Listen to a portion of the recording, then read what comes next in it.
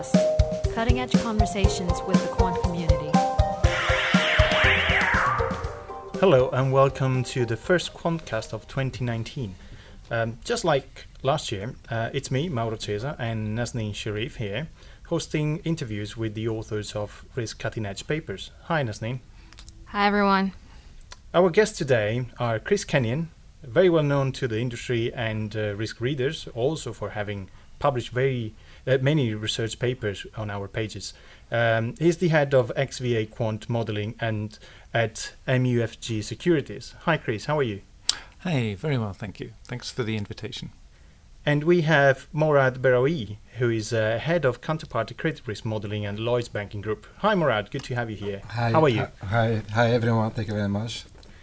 So you two, together with Benjamin Ponset, co-author a paper titled Counterparty Trading Limits Revisited from PFE to PFL.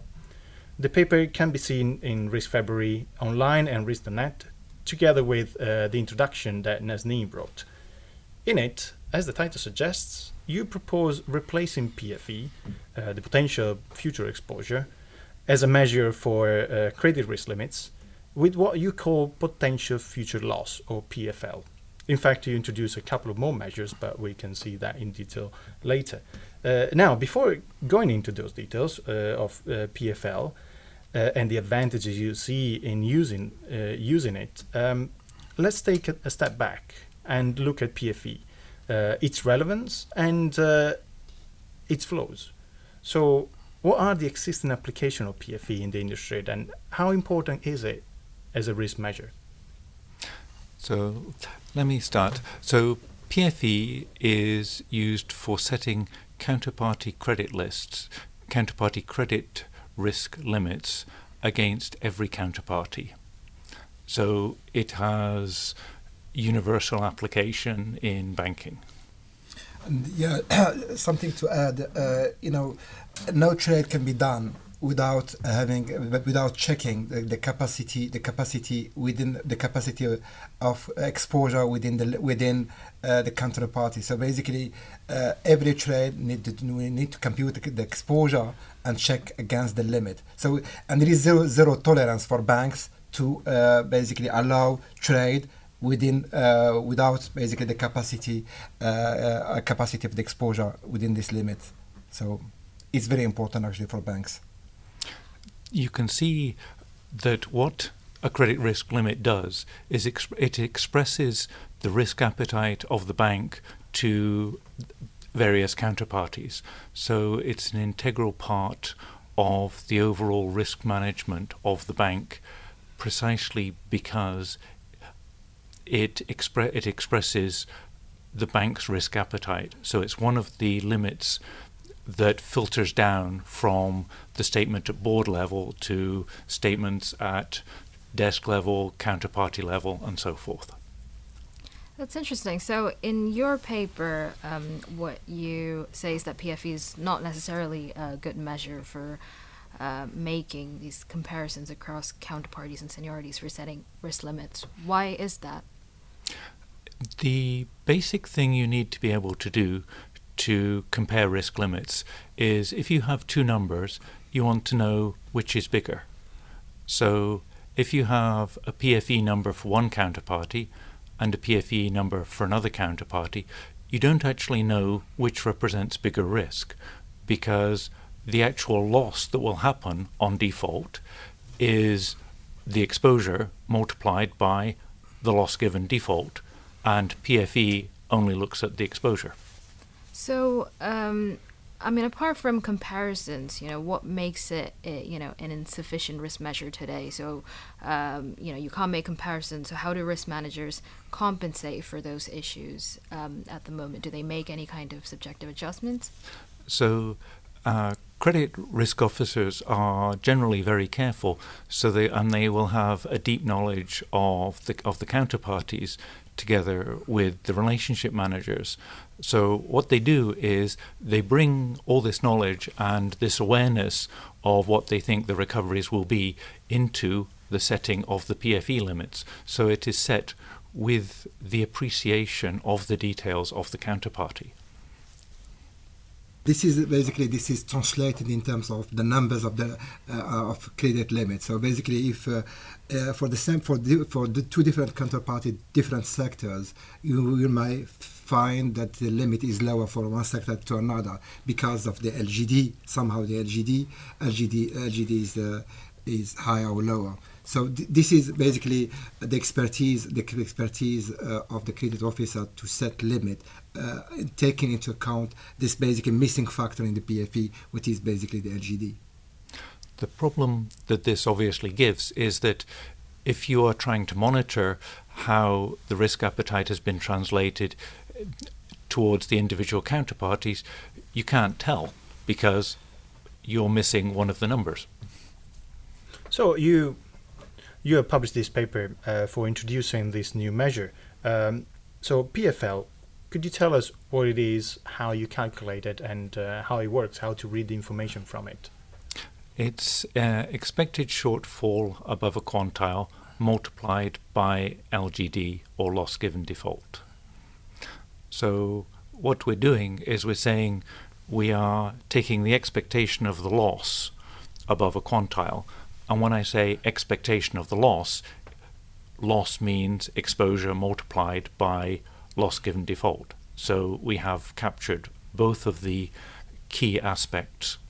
And these really are key aspects because the loss given default or the recovery rate can vary hugely between sectors and even between counterparties and even within a counterparty when you have different seniorities.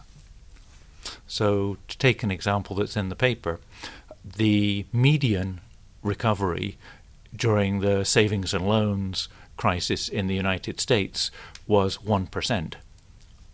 Now, at the other end of the spectrum, you have public finance initiatives where there's typically a lot of solid assets around, so the loss given default can be really very small. So loss given default of, maybe even, 20-30% would not be unusual, whereas the loss given default of these in the savings and loan was 99%. So massive difference. So if you don't have that multiplier in your risk limit, then of course you will have put it in there through your skill in adding it, but it's completely not transparent.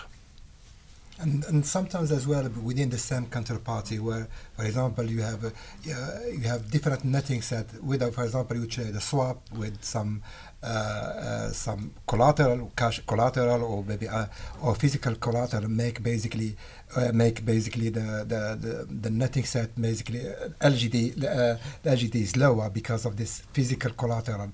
It can happen as well. Basically, if you trade a swap, for example, if the swap is super senior in the waterfall compared to the other trade, make basically this netting set within same counterparty having like lower LGD. So that's make a big difference.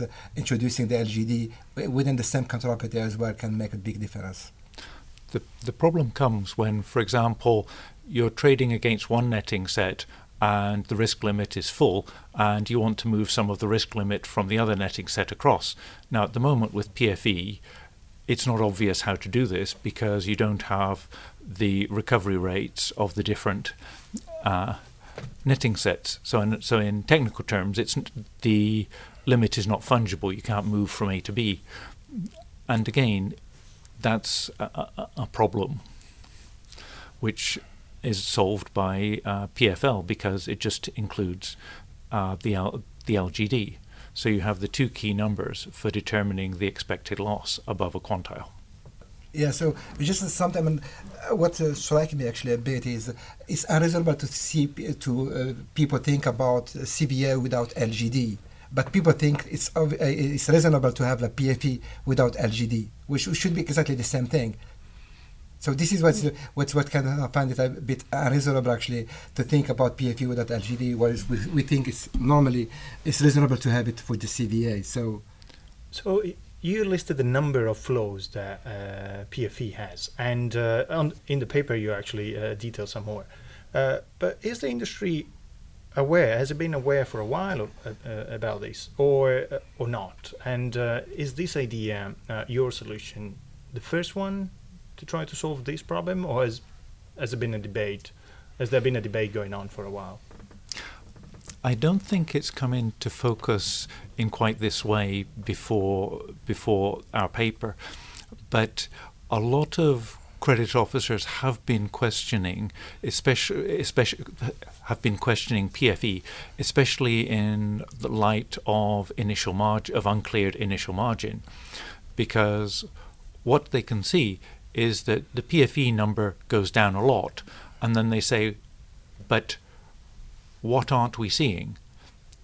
And again, that's something that PFL solves, because it takes the expected loss above a quantile. So if your PFL is 0, you can relax, because you know that you haven't missed anything. You have actually integrated all of the tail. So that's one reason why credit officers have started to look at the problem again. But the difficulties with PFE turn up quite regularly in normal day-to-day business. The example of one credit limit being full and wanting to move credit limit across is quite common. The sort of comparison between counterparties comes up a lot when you're trying to say, well, how have I expressed my risk appetite? And also, if you're an executive and you say, I want a dashboard to show me how I'm using my limits, and then you see lots of different limits, and the next question is, okay, I've got a dashboard with lots of different PFE limits and their usage against different counterparties, but where's my risk? And without the additional factor of the loss given default, then the dashboard is really not very useful. So it turns up both at the executive level and at the day-to-day trading level. So the assessment of the overall risk limit, do you think it's quite subjective in the sense that the approach towards that could vary from institution to institution? So the limit that you set depends on the risk appetite of the institution. So if institutions have different risk appetites, they will set different limits. So that, you might say, is an expression of the business model of the institution. So it's quite normal for them to be different at different institutions. Okay. So how do you think PFL can improve the credit risk monitoring and limit setting process at banks? The first thing it gives you is comparability. So you can actually now build a dashboard for an executive, and they can see their risk in a way that they can compare different numbers on the same dashboard. That's one way. You have comparability across counterparties. You can understand how your risk appetite is being put into practice. And then at the day-to-day level, if you have filled up one limit, then it gives you fungibility across limits between different netting sets. And then the other thing that is happening both in the past couple of years and in the next in this year and next year is the wider adoption of initial margin. So this means that people are signing a lot more CSAs than they have in the past, and so one of the natural questions is, I have just signed a CSA, what should I do with my limit? And normally, if you have PFE, then you will change your limit, and then the question is, do you change it up or down?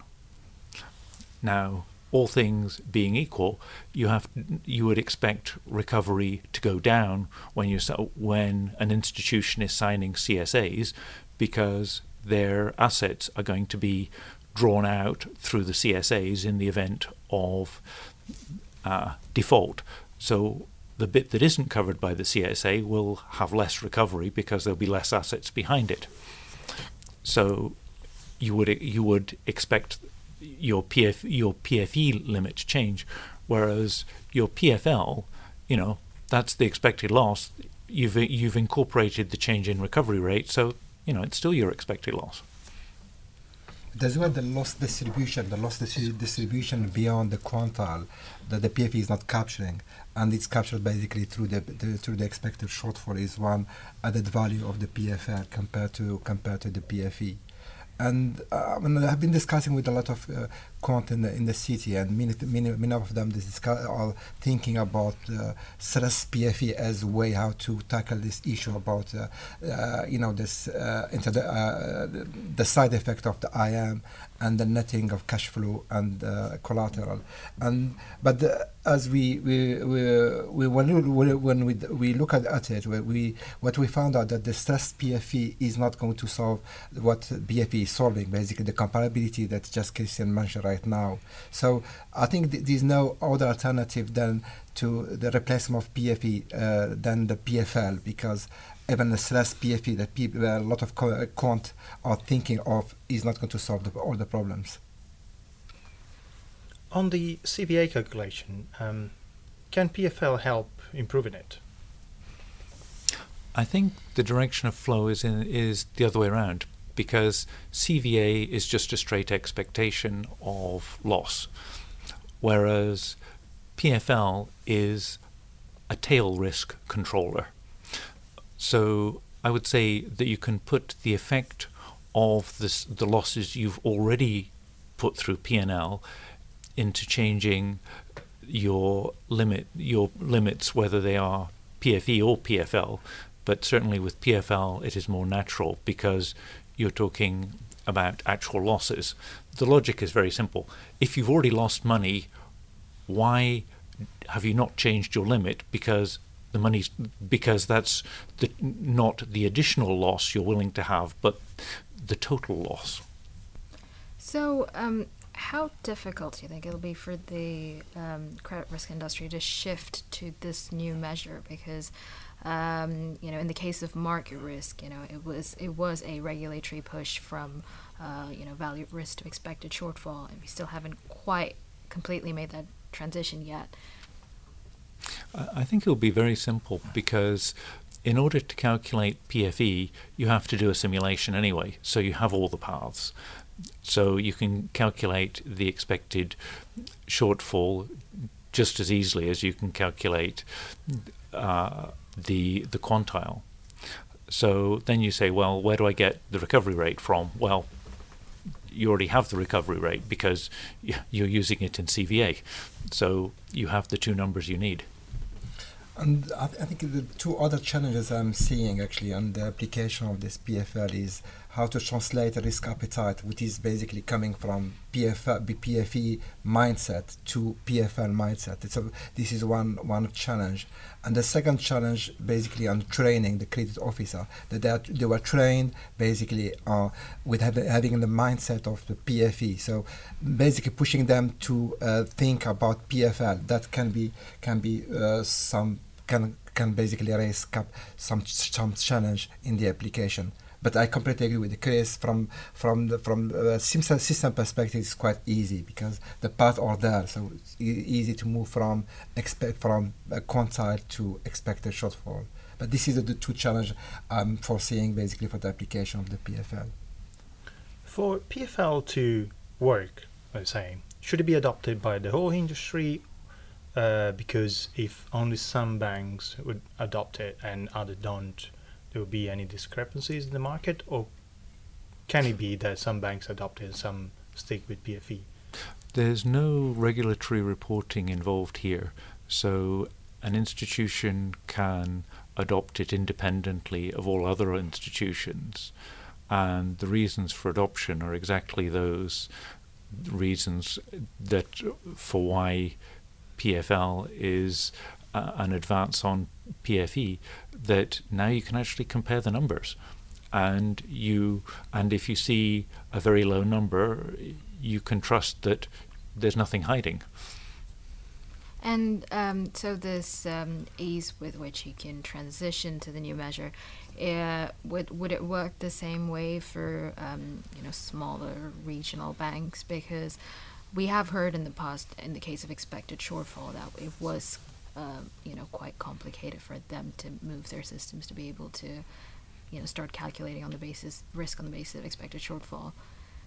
I mean, if you think about the question, how much you prepared to lose in the tail against your counterparties, that's a much clearer business question than how much exposure am I willing to take, because the business person asks, okay, you've said exposure, but how much money am I going to lose? And that's what PFL is answering.